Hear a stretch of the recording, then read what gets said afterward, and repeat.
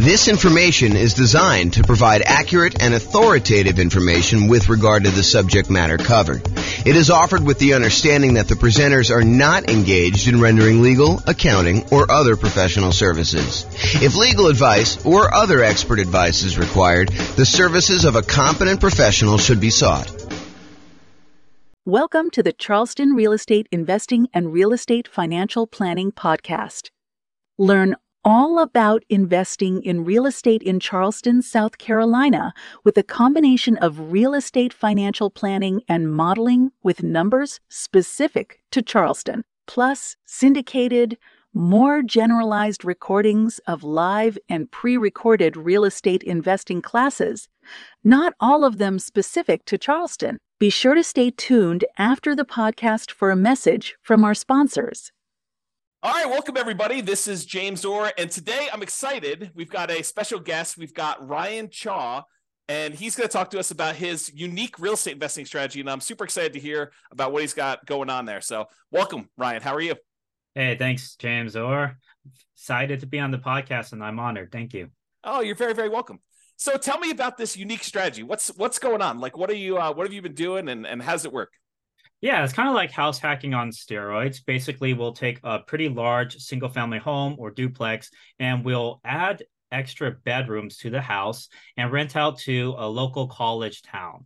So typically, these houses will have 5 or 6 bedrooms, maybe 7 or 8 even, and a 5 or 6 bedroom house. And if we charge $600 a month per student, it ends up being $3,600. A 7-bedroom would be $4,200, or maybe even $5,000 for an 8-bedroom house. And so we provide, really good local student housing, all amenities, really close to the campus. And, we just try to provide really great service and keep our students safe. Yeah, that makes a lot of sense. So basically you're taking the normal house hacking strategy, which is buying a property that you can rent out part of it while you're living in the property, is usually how we think about house hacking. And then so you're deciding to go ahead and take a property and then add additional bedrooms if you can, if it makes sense to do that, and then renting those out. And ideally your niche is really student rentals, to find something around a university, around a college town, and actually rent out to those guys. So is that pretty much what you're doing? Exactly. Yeah. Mainly college town students, but we're also near hospitals sometimes. And so we have fellowships, residencies, all of that. Typically, we also invest near kind of low median home pricing type areas. So that actually increases our cash flow. And typically our cash flow is anywhere from $2,000 to $3,500 a month after all taxes, insurance, and expenses on these houses. And so, I've got so many questions. So let me first start about how you're acquiring these properties. What are you doing? Are you going in there with typically 20% down? Are you doing like a 5% down where you're owner occupying them, and then you're staying in one of the bedrooms yourself? Like, what are you doing to acquire them? Yeah, so I did a 25% down for the most part. I've done it where I've bought like a second home and stayed in it for a bit and then rented it out afterwards. That was more of a 10% down. I kind of had to do it out of necessity because I couldn't really come up with the full 20% at that time. But then I also take out HELOCs. I might do a cash out refi, and I'm also partnering up with capital partners who are putting in the down payment for me. And then basically I do all the management work. So growing and scaling that way as well. Okay, so you're basically, so some of the stuff you're doing is you're going to go in there and you're going to put 20% down or 25% down, and then you don't have to move into the property, assuming you're not moving into a lot of these properties. Is this something you started like when you were in school, or did you start this after school? Like, what'd you do?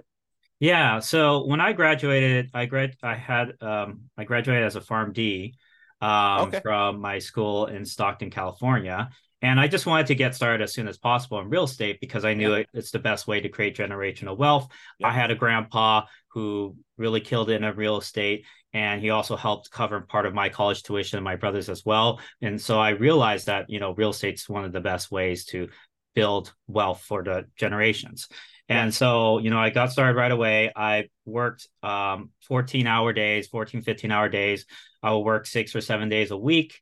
at the retail pharmacy as well as the hospital pharmacy to just save up as much money as I can. And so I basically started off purchasing one property a year, and I kept reinvesting that cash flow. So for the first 6 years or so, I didn't take on any partners. It was all my own W-2 income as well as cash flow for my properties and equity as well. And then eventually I decided, I could go scale much faster. So I partnered up, and this year alone, I purchased 8 properties. And you're still buying them with your own credit yourself? Are you're partnering and you're primarily the credit guy when you kind of do those deals? Yeah, I usually do most of the marketing. Actually, I partnered with my uncle. He put up the down payment for the first 2 houses. But then after that, we ended up doing more of a 50-50 scenario because we were creating a lot of cash flow.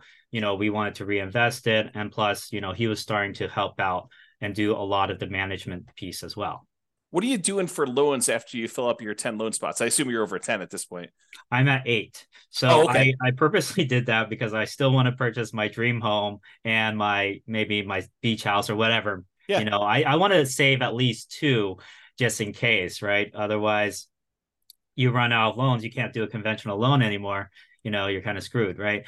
Well, so what we do now is the good news is for owner-occupant properties, the 10 loan limit does not apply. So you could still do conventional financing over 10. Where you get caught is if you have more than 10, you try to get your next investor property, then you get cut off. You need to go to some type of other, non-conventional type financing. Right. I did actually use my owner-occupied one right now. I'm house hacking this one. But yeah, totally understand there. But yes, what we do is DSCR now. In DSCR, you can use the rental income that the property will generate as long as it covers the debt, the anticipated mortgage payment, monthly mortgage payment. You will be approved for a DSCR loan. It's like a 1.1 times usually the monthly mortgage. And are you seeing mostly 30-year fixed rate financing on those, or are they going to be some type of adjustable rate mortgage with a balloon of some type? 30-year fixed, yeah. I do 30-year fixed. My last one is 8.125%. So it's higher than the investor conventional loan, but not by much, because investor conventional loans, I think they're reaching high 7s, mid 7s right now, 7.5, 7.625, Are you using like a local bank or a national bank to do those kind of DSCR loans? This is actually a national lender. Yeah. I found them through a network that I'm part of called GoBundance. Okay. Very cool. So you said you're managing the properties yourself. And since you're renting the students, are you trying to do like the classic, get the parents to co-sign, and you're doing like a year-long lease, but they're really only there for 9 months? Like, what are you doing for handling some of those traditional student rental type issues? Yeah, for sure. So I always do a lease. If I'm in the middle of the year, I'll do a lease until July 31st. And then from there, I'll do August to August leases.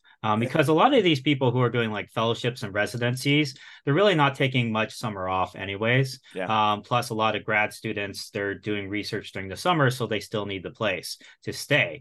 With that being said, if they do not need it during the summer, they can always sublet it to another tenant, like a summer school tenant. And that happens just fine. I'm able to even help them out. I tell them, I can help you out during summer, although it is your primary responsibility. I'll help you out, and haven't really had issues not having like somebody not being able to find a subletter. Like I would say 9 times out of 10, they're able to find a subletter. And so are you co-signing? I would say it depends. So the kids have several ways to pay the rent. They could take out student loans. They can take out, might have financial aid. They might have a job. The most common way is their parents are covering the rent, right? Mm-hmm. So if you have the parents covering the rent, in that case, I will have them co-sign. And what's great about this method is you never have to deal with unpaid rent, because what parent is going to just stop paying rent for their kids' lodging, right?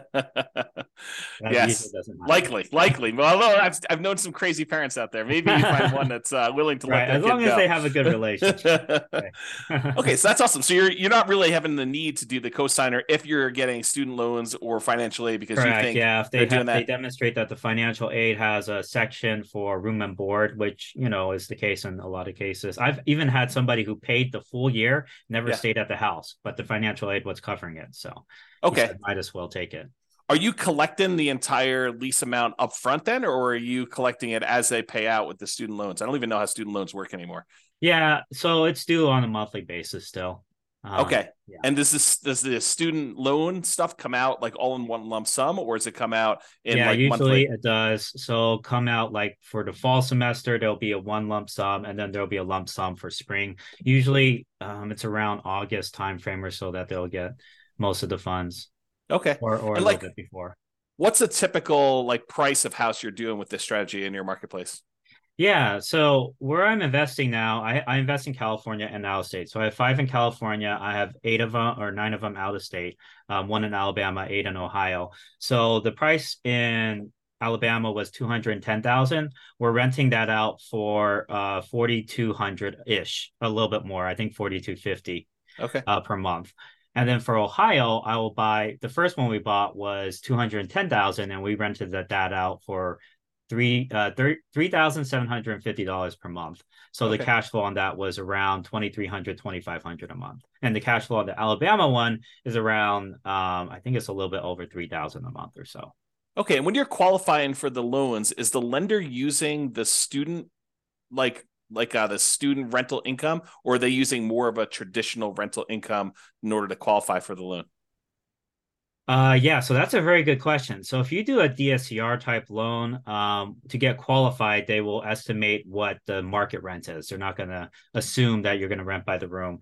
And sometimes, like if you do a refinance through a DSCR, they prefer to have a traditional lease. So you would have to have everyone sign on like one lease. But for conventional, they're actually okay doing a refi and taking 75% of your rental income. Usually 75, sometimes 100% if you actually report it on your tax returns. And as long as the conventional lenders, usually this is in most cases, as long as they see 1 year leases, they will still take that rental income. And they might take off 25% of it at most, but they'll still use it for sure. Okay, that's super interesting. Have you ever had, because I assume you do some like teaching of this strategy to some of your kind of like students and or partners to kind of help people do this. Is that right? Yeah, Yeah. definitely. Do you have people ever utilize like a variation of like a cross between the nomad real estate investing strategy of buying a property, moving in, living there for a year, and Mhm. then after the year converting that to a rental and kind of repeating sequentially in order to acquire their rental properties that way? And of course, the benefit is the 5% down owner occupant loan and the better interest rates than you would get if you're doing like these DSCR and or investor type loans. Do you have any students who are doing like the move into the property, live there for a year, maybe even while they're in school, get roommates, and Yeah. then convert that one and keep it as a student rental to kind of maximize it? Yeah, definitely. I actually had three students this year at least that have done that strategy. They lived in it for a bit, or maybe, a year or at least a couple months, right? And Yeah. then they rented out to housemates, and Yep. then that's how they got started essentially. Yeah. And they're able to also put a lower down payment potentially. You do have to be careful with those regulations though. Um, Generally, you do have to stay in it for a year, right? Yep. Unless you have a really good reason not to, like you lost your job or you're Sure. switching jobs, or maybe you had your mom you had to take care of who's sick, whatever, right? But generally speaking, yeah, if you do a house hacking strategy, you want to stay in it for a year. And I'm actually doing that myself. Right now, this house that I'm living in, I have four other roommates or four other housemates.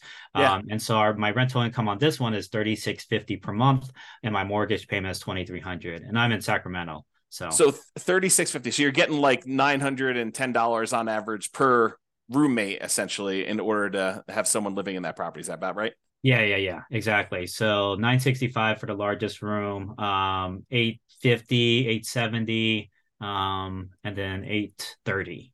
And is Something like this this. and I assume are you including utilities in your rents, or are you like charging them utilities as well pro rata? Separate. Yeah, it's separate. Yeah, it's Okay. actually not included. They will divide it by however many tenants there are at the house. But I will cover the vacant rooms. So if there is a vacancy, I will cover the utilities for that one room.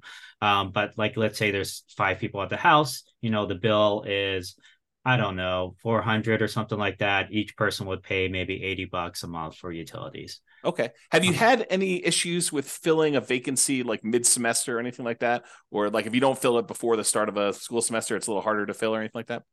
That's actually a great question as well. So a lot of people worry about that, but that's actually not the case, because there's always people coming into the college. In Mm-hmm. fact, around now, September, October and November, you'll actually see a lot of international students coming in because they just had Mm, their visas approved. okay. And visas, they get approved anywhere from, during the summer all the way until like December, basically. So you have all these students who are coming in finally after their visas approved and, getting started in person learning right away. But before that, they had to get all that situated. So you'll see a lot of people coming in like that. Also, if you're close by a hospital, it really doesn't matter what Yeah. the timing is. But with that being said, there are going to be like a big wave of students that will apply in April, May, and July. And then for spring semester, you'll get a wave around, November, December timeframe. So Okay. there's always people applying. There's even summer school, right? They'll apply Yeah. around March or so. So you'll always get these kind of waves throughout. So don't worry too much about the timing. I actually purchased in the last year, I purchased pretty much a property every other month or so. Okay. Yeah, it was just throughout, and we still filled them all the rooms. Yeah, part Okay. of it is judging demand though too. You have to make sure you figure out your market demand, and there's a lot of techniques to do that for sure. Yeah. Are you doing your own property management? Yeah, actually, I do. I do have this general contractor with my business partner, and he does really great work. He's very reliable, and as long as I have, we have that boots on the ground that we can count on, that understands that we're out of state, so he might have to go the extra mile to make things happen. That once you have that one really good team player, you're set Okay. essentially. Yeah. Are you doing like house rules, and are you like establishing those? Or are you letting them kind of like rule themselves, like Lord of the Flies type of style, or Lord of or the like what are you doing there for like managing the Flies. house while you're away? Yeah, I mean, whoever wins, right? No. Yeah, so basically I send out this kind of like a PDF PowerPoint basically that they all kind of can go through, and it lists out all the house rules, what's the Wi-Fi, what's trash day, all of that type of stuff, right? Okay. Or what do you do if you're locked out? What's the lockbox code? And yeah, basically they get that right before they move in. Okay. Okay. Good. Mhm. And so they're doing all that stuff there, and they're able to pretty much self manage. Are you how concerned, or what do you do about like putting a new person into a house of four other strangers? Are you concerned about that, or how are you addressing No, some of not those too issues? much. Okay. For them, they're okay. This is the reason why it's a good deal for them, right? Okay. The dormitories, they'll charge like $1,900 or $1,200 for a room, and you'll be staying with somebody else. You'll be like bunking with someone Yes. essentially, right? So you're gonna have to wake up to their 7 a.m. alarm, even though you wanted to sleep in whatever on the weekend or Yeah. whatever, right? And you also have to pay for a meal plan on top of that. And so for a lot of students that are trying to save money and parents, right, they'd rather pay more like $600, $700, get their own private room, no bunkmate, right? Yep. And have all of this space and be able to choose their own meals, right? Rather than having to select a meal plan. Plus, they have a full-on kitchen, they have a backyard, they have parking that you don't have to pay for. They don't have to climb like 3 flights of stairs to get to their dorm room, right? So it's very convenient for a lot of people, and it saves a ton of money. You're paying half the price for a lot more privacy. Yeah. And so that's just, a lot better. When I was in the dorms, I shared the bathroom, the communal bathroom was with 30 other students. Yeah. So it Yeah. definitely is an upgrade from that. Yeah. So do you keep a certain ratio of beds to baths? Are you doing like, hey, no more than, one, like two bedrooms per bathroom? Are you trying to keep a ratio of that when you're buying the Yeah, so houses? the max number of bedrooms that can go to a bathroom is 3 to 1, typically. Okay.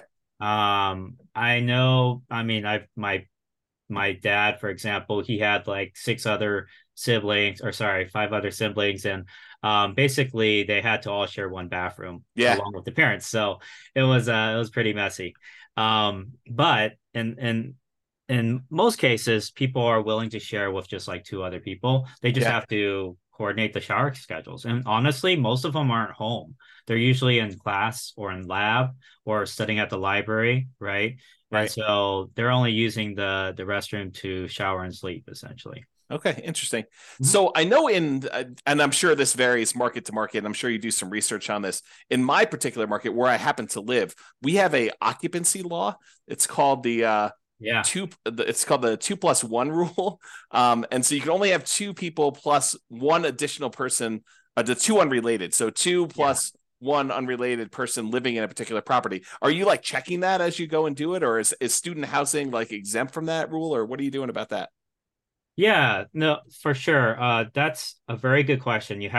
We always have to bring that up because in certain markets they'll have these ordinances and they'll actually have cases where, a student potentially was kicked out because the occupancy limit was Mm-hmm. breached. So it's really important to be aware of the laws in your market. But Yeah. with that being said, there are exceptions you can have. So there's Mm-hmm. something called like a change of use permit, where you can change the use of your house from maybe a single family home to a boarding house or a rooming Yeah. house. There's also a variance, zoning variance. So you could pursue that and get yours basically as a special exception since we're so close to the school, and we're bringing in professional students. Can we go ahead and do this? So the other thing to keep in mind is that limit is per unit. So if you have like a duplex, you can still have, let's say there's 3 unrelated per unit, then that's 6. If there's Yeah. 4 unrelated, that's 8.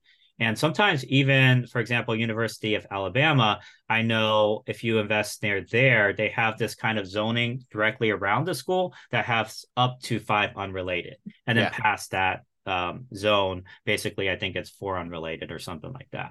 Okay. But yeah, you have to make sure you're keeping up with the zoning laws. But what I would do is contact a local real estate attorney and say, hey, this is what I want to do.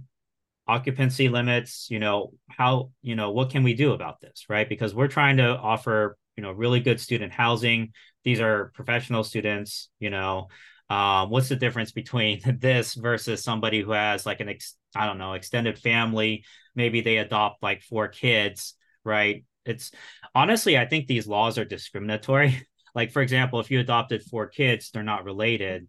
I mean, by blood, right? Wouldn't that be considered against the law, right? In our particular market, it's actually if they're adopted by you, they count as being part of your family. But Oh, I'm sure okay. every Yeah. one is a little bit different. You got to go actually read the regulations. But in my Yeah. particular market, that's how it works. Sure. Yeah. Polygamy. I don't know. Yeah, I don't know I about wouldn't that say. one. So I'm not it is seeing many of those here. inherent, in my opinion, it's kind of inherently discriminatory. But I mean, also you have to make sure you're in compliance with the law. So you Yeah. have to talk to a real estate attorney who's an expert in that. And that's Yeah. kind of their job to kind of make sure you're doing it correctly. Have you done this strategy outside like a local university or a local hospital sort of area? Like have you tried this just in a random spot?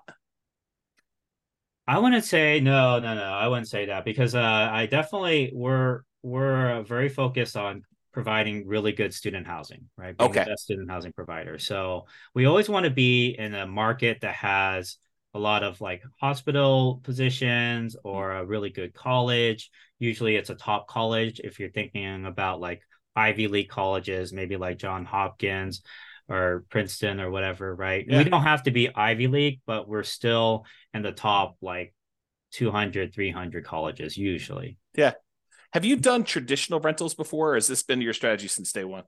It's pretty much been my strategy since day one. My Okay. grandpa did do traditional rentals. He had a set of 6 flats in San Francisco.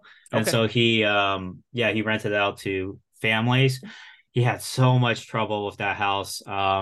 Like a hoarder tenant, a tenant who would stomp on his like the ceiling above him at like 3 a.m.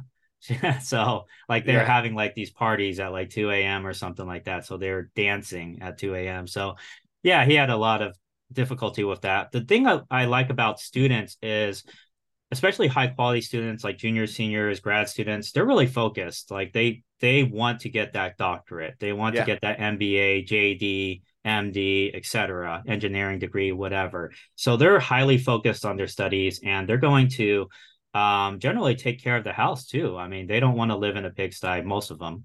Yeah.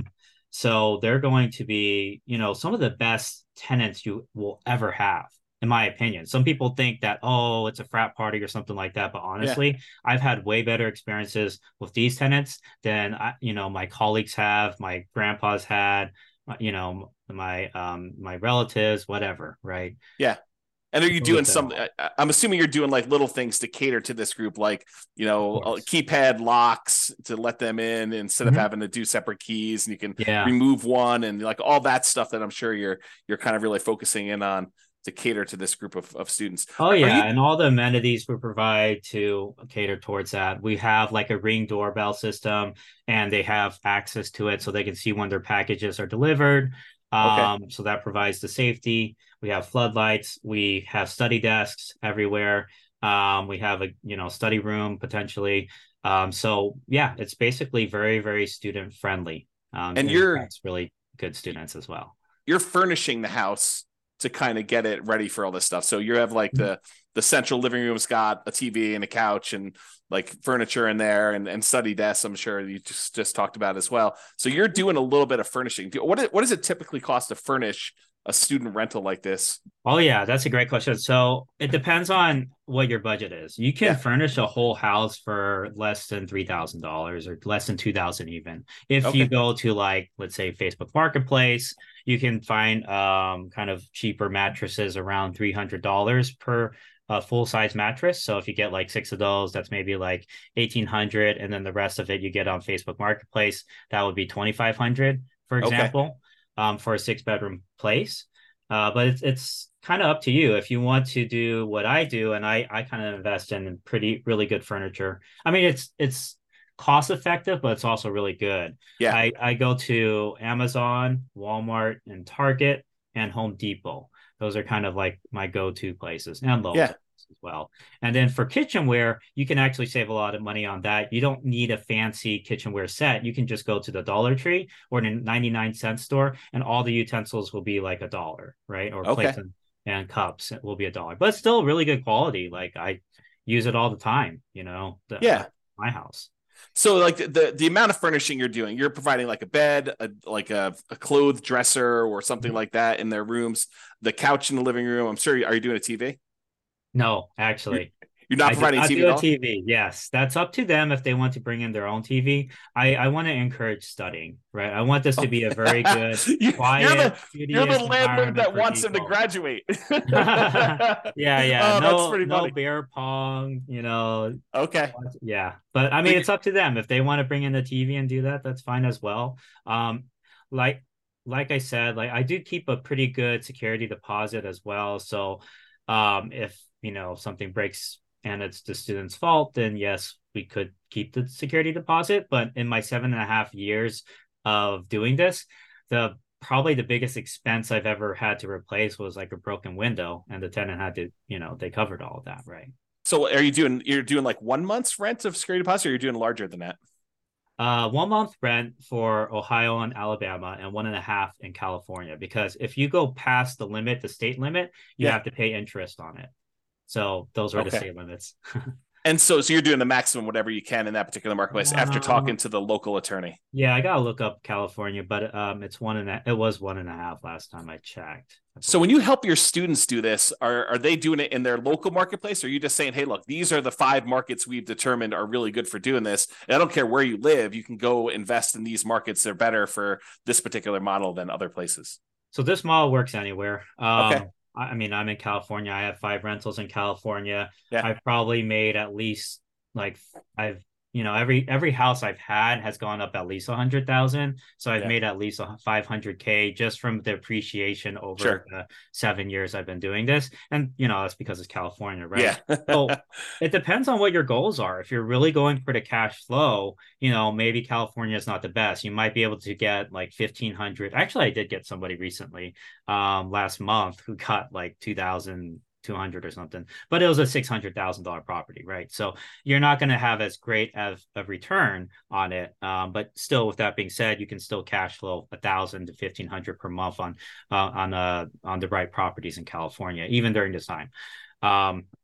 As far as out of state, there's definitely a lot more opportunity, at least, being in California, right? So I've had a lot of people who were in the Bay Area. I think I have at least 4 or 5, well, yeah, over 5 actually, over 5 clients who live in the Bay, but then they rented, they bought out of state. Yeah. Because they wanted that cash flow. But then Right. again, I've also had a lot of people who purchase in state, San Jose, Riverside, UC San Bernardino, Stockton, Sacramento, Elk Grove. So, it works everywhere, Yeah. essentially. Just like, Yeah, do you want that's more appreciation or cash flow? totally. No, that totally makes a lot of sense to me. Hey, are you like really comfortable with your deal analysis? Like, if I really drill into some of the questions about how you analyze deals and ask you some questions about stuff, how comfortable are you with that? Yeah, sure. Go ahead. Okay. Yeah. Yeah. So when you do Go your ahead. deal analysis, what are you using for your vacancy number? 5% or so.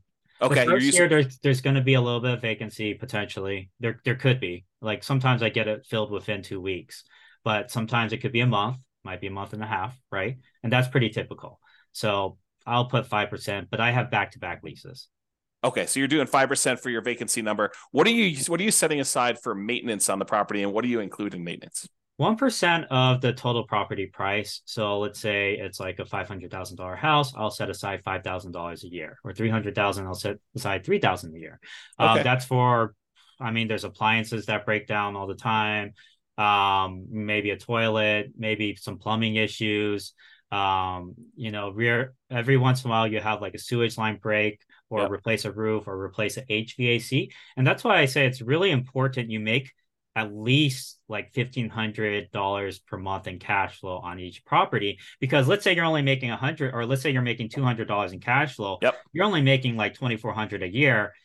If you get a new roof, that's $15,000. That's like, I don't know, that's like 13, 15 years of your cash flow just gone, That's right? right. It's So gone. like you have to at minimum be making like 1,500 a month, and Yeah. most traditional rentals you can't do that. And if it doesn't do that, it's not really worth pursuing, because I mean that's 1,500 a month, it'll be only 10 months worth of cash flow, but then you're good for the next 30 years for that Yeah. roof, right? It's a totally different picture. So very important, not to leave half your money on the table. That's why I say renting by the room is the future, man. Co-living, it's saving people a lot of money, Yeah. or so they can save their down payment for the actual house they buy eventually. And it's also a win-win situation, because for you have enough cash flow to support the capital expenditures like your roof, your HVAC, the sewage line. Now, with that being said, you definitely want to do inspections like during the home inspection period, because you want to catch all those things right away. I always do a sewage lateral line inspection pretty much no matter what, Yep. unless it's like 2000s or something like that, or newer. Yeah. But yeah, you want to catch all that stuff so you can negotiate with the seller, and at least the seller can pay for half of it. And I've had a full roof paid for. I've had two full roofs paid for, actually, and I've had half the HVAC paid for. But I've also had to replace roofs and HVACs. So Yeah. can't always So get when so let me dig into your maintenance a little bit. So you've included some things in here that I would normally consider like more of a capital expense on a property, but it seems like you named those as part of your maintenance. Do you have a separate capital expense allotment that Yeah, you're I using? usually assume CapEx to be, I set aside like 10,000 or so, generally speaking, for Ten CapEx. thousand per what period? I just at the beginning, Okay. Then I also set aside, like I said, 3,000 a year that will go towards landscaping, appliances, general maintenance, etc. But And that's your maintenance number. yeah, exactly. Yeah. And that's like, what you get from taking all the expenses that I've had over like 5 years, or well, it's been 7 years now, but I did an average over 5 years, and I just divided and set, and it turned out to be around 3,000 per house ish. Okay. Yeah. And are you like how often are you doing paint and carpet? How many turns do you typically get out of paint and carpet with a student rental Oh before you have yeah. to? So at the beginning, I might replace some of the carpet if it's Yeah. really messy. What's nice is LVP, right? Yeah. Is $3 to $4 per square foot. That's actually really, really, really cheap. Yeah. I mean, a bedroom will be maybe 120 square foot. That's maybe 360 for materials. Your guy charges labor. It might be, I don't know, 600, 700. I mean, it should be, but it depends on who you use, obviously. If you have Yeah. somebody with a license, they might want to charge more. But you can have a handyman replace flooring. Okay. I And think. so now going back to the deal analysis part, so we kind of got a better understanding of maintenance and capex and how you break that down. So as far as your personal expenses as being the owner of the property, I understand long-term rentals really, really well. I don't do any student rentals. What other expenses do you have on the property that you don't typically have on other rentals? Are there any utilities you're paying? What is considered an additional expense that you don't normally have on like these long-term rentals? It's very similar. The utility bills will be higher, but it's divided among the tenants, right? Yeah. So you're still not paying it.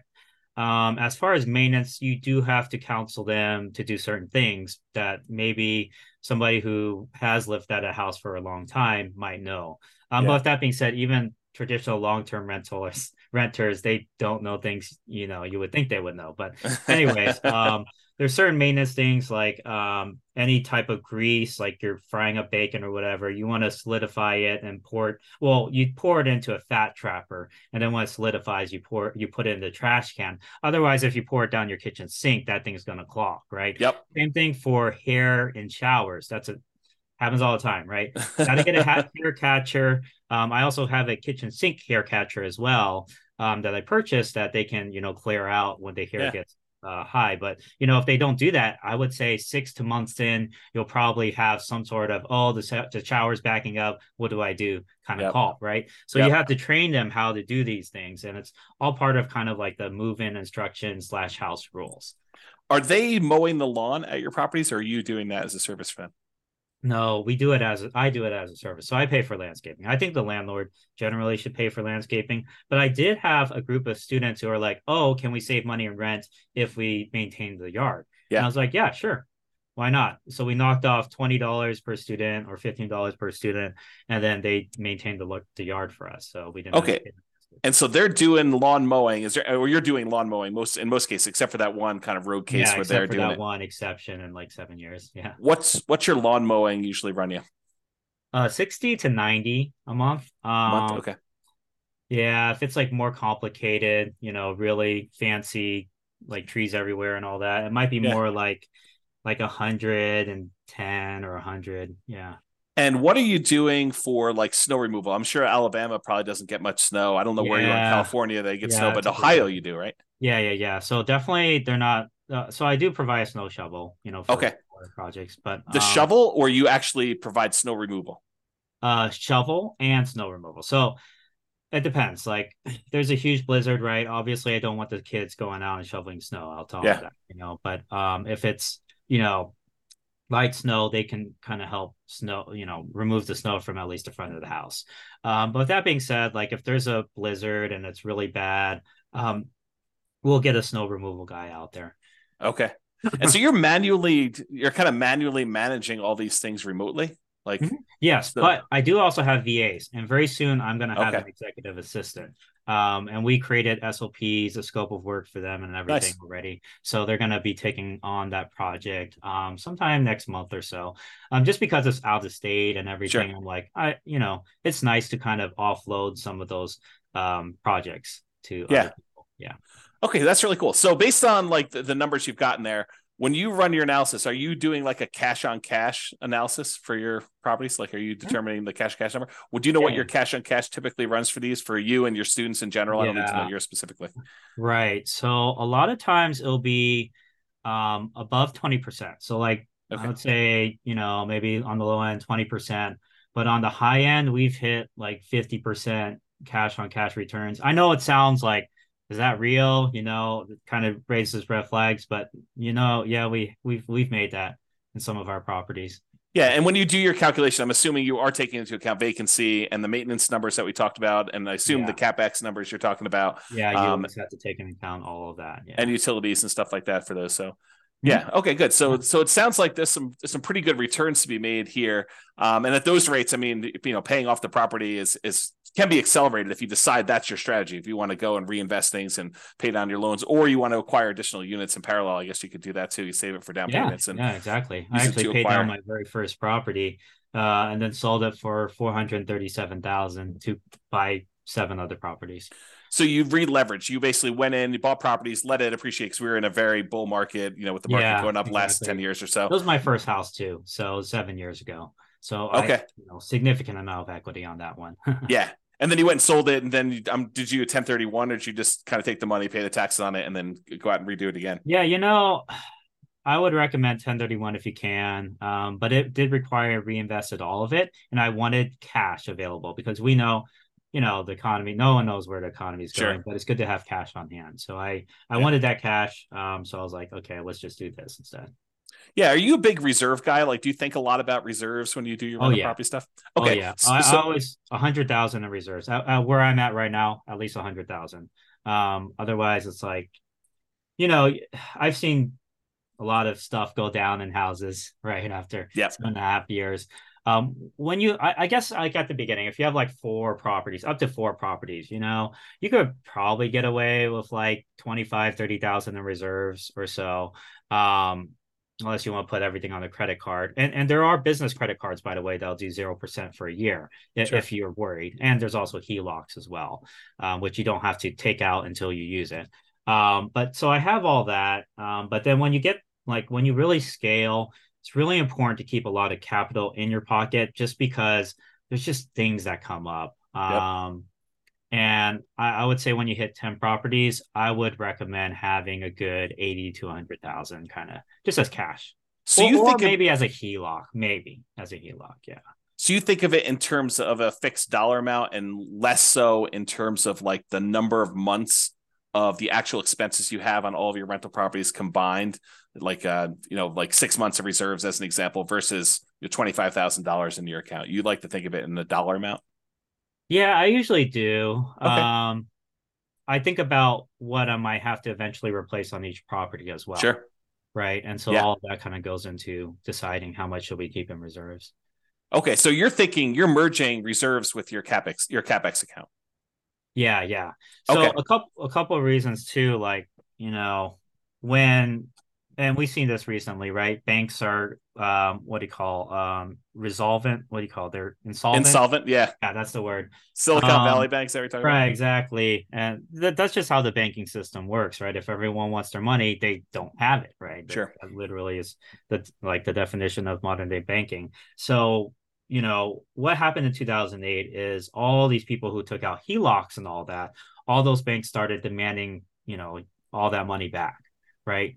And so one thing we're doing is pulling on some HELOCs, and we're okay paying some of the interest on that, sure, just for the peace of mind to have that yeah. liquidity, right? It's Because if you almost like pull it out and you put it in another bank, now they can't close the account. But if you paid off that HELOC or you don't use that HELOC, they can just decide to close that account. Uh, totally, it's actually written in the HELOC contract in most cases too.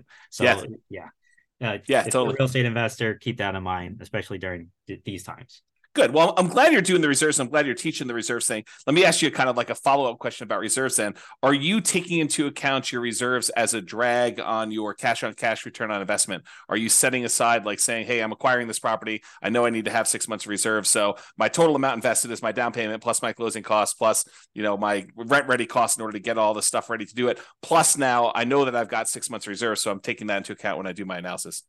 No, I'm not including that in the cash on cash return if that's what you're Yeah. asking, because I'm not dividing by 100,000 in reserves. I'm dividing by the down payment plus the closing costs plus the renovation costs. Yeah, and I guess when you have 100,000 that you're spreading out across 10 properties, you probably wouldn't allocate the full 100,000 to a new purchase anyway. But I Yeah, was thinking if you do that, like say, hey, in order to acquire this new property, the lender is going to require I have 6 months worth of reserves for this particular new property that I'm doing. So I'm that's gonna true I'm too. gonna I'm Yeah, gonna say, hey, look, I'm setting aside this 6 months of money. I need this money in order to make the investment. So in order to calculate my true cash on cash return on investment, I really do need to take into account that I got this 6 months worth of reserves yeah, drag, and yeah, I for can sure. I can count that these 6 months of reserves is in whatever it is, your savings Stocks and account or bonds. Yeah, yeah, CD or the stock market, even if you're yeah, willing to keep that kind of like there, and you can count that return as part of your overall return, but when you're saying you're doing your cash on cash number to 20% or whatever the really rough number we think you can do for it's yeah. a range obviously, but you're not taking that into account there, right? Right, right, not the reserves. Okay. But what's cool about reserves is like when you're getting approved and everything, you could still use like your 401k. They usually can only use like 50% of it though. And then for stocks, they might do 100% or they might do 75%. It Yeah. really depends on what lender you use. But keep in mind, you can also use your retirement funds as quote unquote, those 6 months reserves. Right. A lot of Yeah. times. Yeah. Yeah, that totally makes sense to me. All right, cool. I asked you this question. I don't know if I got a. If Oh, we're a sorry. little all over the place. Oh No, no, yeah, no. no problem. I Sorry. was thinking about it again. I made Forgot. a list of some questions. So Yeah. when we talked about the turns for paint and carpet, how often are you doing paint and carpet in these kind of student rentals? Yeah, it depends on what area you're in. I've definitely invested in rougher areas. So, sometimes you get tenants that didn't take care of the Hmm. property. So, you might have to do a whole house painting, but it really depends on what neighborhood, man. I mean, there's something called crimegrade.org. You can look on there. I would say it's pretty accurate for reporting, what areas have a higher crime versus others potentially. Yeah. And then if you invest in more like yellow or green areas, you'll have houses that are probably more well kept together because Hmm. it's just, everyone's high income there. They're keeping, they're paying money to repair their properties as they go along. Yeah. But I've also bought ones where we've had to, do a whole house, you know, like new flooring, new painting for every single room. So yeah. And so, like, how frequently though? Is it like every 3 years? I mean, I realize there's a range, but is it like on the low end, you should be able to get 2 years at a minimum, even if it's in a rough neighborhood. And then in the really nice ones, you may be able to do it for 5 years or 6 years. Oh, Or I see what you're saying. yeah, Yeah, ever since we've replaced with the LVP, that's a very good product. So we haven't had to replace it a second time over the okay, like 8 years, 7.5 to 8 years I've been doing it.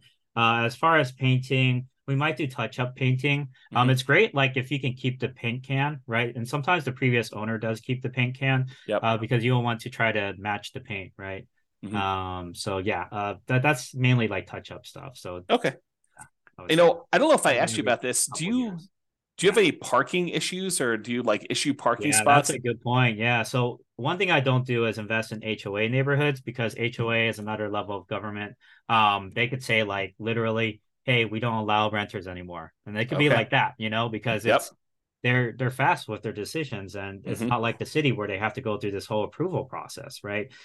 So I never invest in their HOA because they could limit parking spaces, all that type of stuff as well. And so it's really important for me to make sure when I purchase a property that there's enough um like street parking available, or maybe there's a large pavement or garage that I can park a lot of cars at.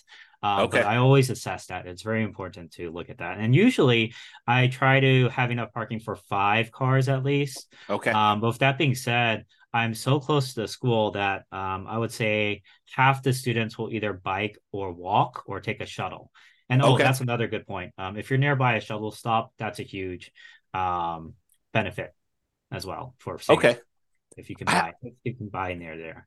How are you dealing with two related issues in my mind, at least? How are you dealing with mixed gender in the houses? Like, is it all boys, all girls? Are you don't really care? They're adults, they need to take care of themselves. And Yeah. then the second follow-up question related to that is, how do you deal with boyfriends, girlfriends staying over at the properties? Oh, that's a great one.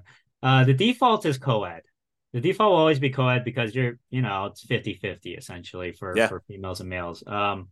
But with that being said, there's a lot of different cultures out there. For example, like Indian culture, the girls aren't supposed to be living with their guys until they're married. That's Hmm. just cultural Yeah. things, right? It's a cultural restriction. So, for those, tenants, they'll say like, we prefer to stay with other females. And so it's really important. You're not like being discriminatory. So like in Right. your ad, you cannot say like females only at this household, right? Right. That's discriminatory. Yeah. But you can say like, hey, we have a group of girls that want to stay with other girls, can we match them up? And so I'll have like one house that's like, I'll put all the females at the house because they all want to stay at an all female house, Yeah. right? And obviously we work it out together with them and everything. And then I'll have a co-ed house. I'll have houses that are all guys. Well, I just try to figure out how to best match them up because Yeah. I kind of have a little bit of a question there, like what kind of roommate do you want to stay with? Do you prefer co-ed, Yeah. all females, whatever? And then I'll match them up accordingly. It's kind of like how colleges will do that, like freshman year. What are what qualities in a roommate are you looking for, right? Yeah. So And so you're doing that level of like almost selection and yeah, pre-screening for yeah. your It's on tenants? my Google form. I have an intake form. Okay. What year of you, what are your preferences? What room are you preferring? A larger one, a smaller one, all of that type of stuff. Oh, move-in date, of course. So all of that information's on the Google form that I sent out. Okay. Are there any questions I didn't ask that like you normally get that are like, hey, I'm gonna do this thing, but what about this thing? Like, did I miss any crazy ones? I would say No, I mean, I think you were very comprehensive for sure. I would say the keys to success in this industry Yeah. is definitely, I think in general though too, is I think there's always three elements to real estate. The Hmm. first one is the numbers, like getting the math right, getting the deal correct, making sure you have your ROI and all of that. The second one is teams. So making sure you really establish a really good team in whatever market that you're investing in, right? Um, and then the last one is, oh shoot, I'm trying to remember which one was. That's all But you need. yeah, I mean, You need your there's a numbers in lot your of things. team, then you're good. Right. But oh yeah, capital. That's the Yeah. last. So those are Okay. the three barriers. Capital really important. So if you look at these big names like Grant Cardone, for example, Yeah. or Brandon Turner from Bigger Pockets, they're raising tons of money from other people. They're using other people's money. Sure. They're not using their own, right? That's how they scale. That's how you scale. You have to have a source of continued capital, whether it be your W-2, whether you have capital partners, whether you use creative financing by tapping into equity on your house. You have to solve the capital barrier because number one thing people say when they ask to buy a house, they say, "Oh, I don't have enough money." Well, you have to figure out how to get that money. Then you have to beg, borrow, steal, and that's the phrase, right? Right. You have to solve the capital problem. The second one is the team problem, which is you got to have people you can rely on. And then the last one, like I said, was the deal problem, like making sure the deal. You have to know the numbers, you have to know the math, you have to be able to anticipate when you have to, potentially replace something down the road, anticipate potential problems on the house down the road based off of what you're seeing from the inspection, like red flags and all of that. Yeah, totally. That's great. So when you like help your students out, like what are you doing? Is it a standard thing you're doing? Do you have like a lot of variation? Is it like coaching? Is it just information? Like how are you assisting your students? Mm-hmm. Yeah. So for those who are interested in student housing or creating a student housing business for themselves, I provide a 6-month program. It's one-on-one coaching through Zoom, just like this. And it's 30 minutes to an hour calls, usually every other month or every other week. Sorry. And at the beginning, we kind of meet weekly as well. And we just go A through Z. Um, Market demand or market analysis, deal analysis, renovations and negotiations, marketing, and then how to create like a management system for it as well. Okay. And yeah, all of that all rolled into kind of like a 6-month program. And I've had over 50 clients. I want to say we've been in at least 20 different states already, all Nice. across the US. And, you can invest locally. I would say at least 75% of my students invest locally. Okay. And so I've had like at least, I think I had like 12 clients in California. I've had clients all over the US for sure. So it Okay. works in Awesome. every market. Well, that's really cool. So, yeah, I definitely appreciate you coming on. Is there any last minute thing you want to do? I'll definitely put the link. You have something for people that are interested in learning more about this. I'll put that link in there. Did you want to put out a web address or a phone number on the Oh yeah, audio as yeah, for well? sure.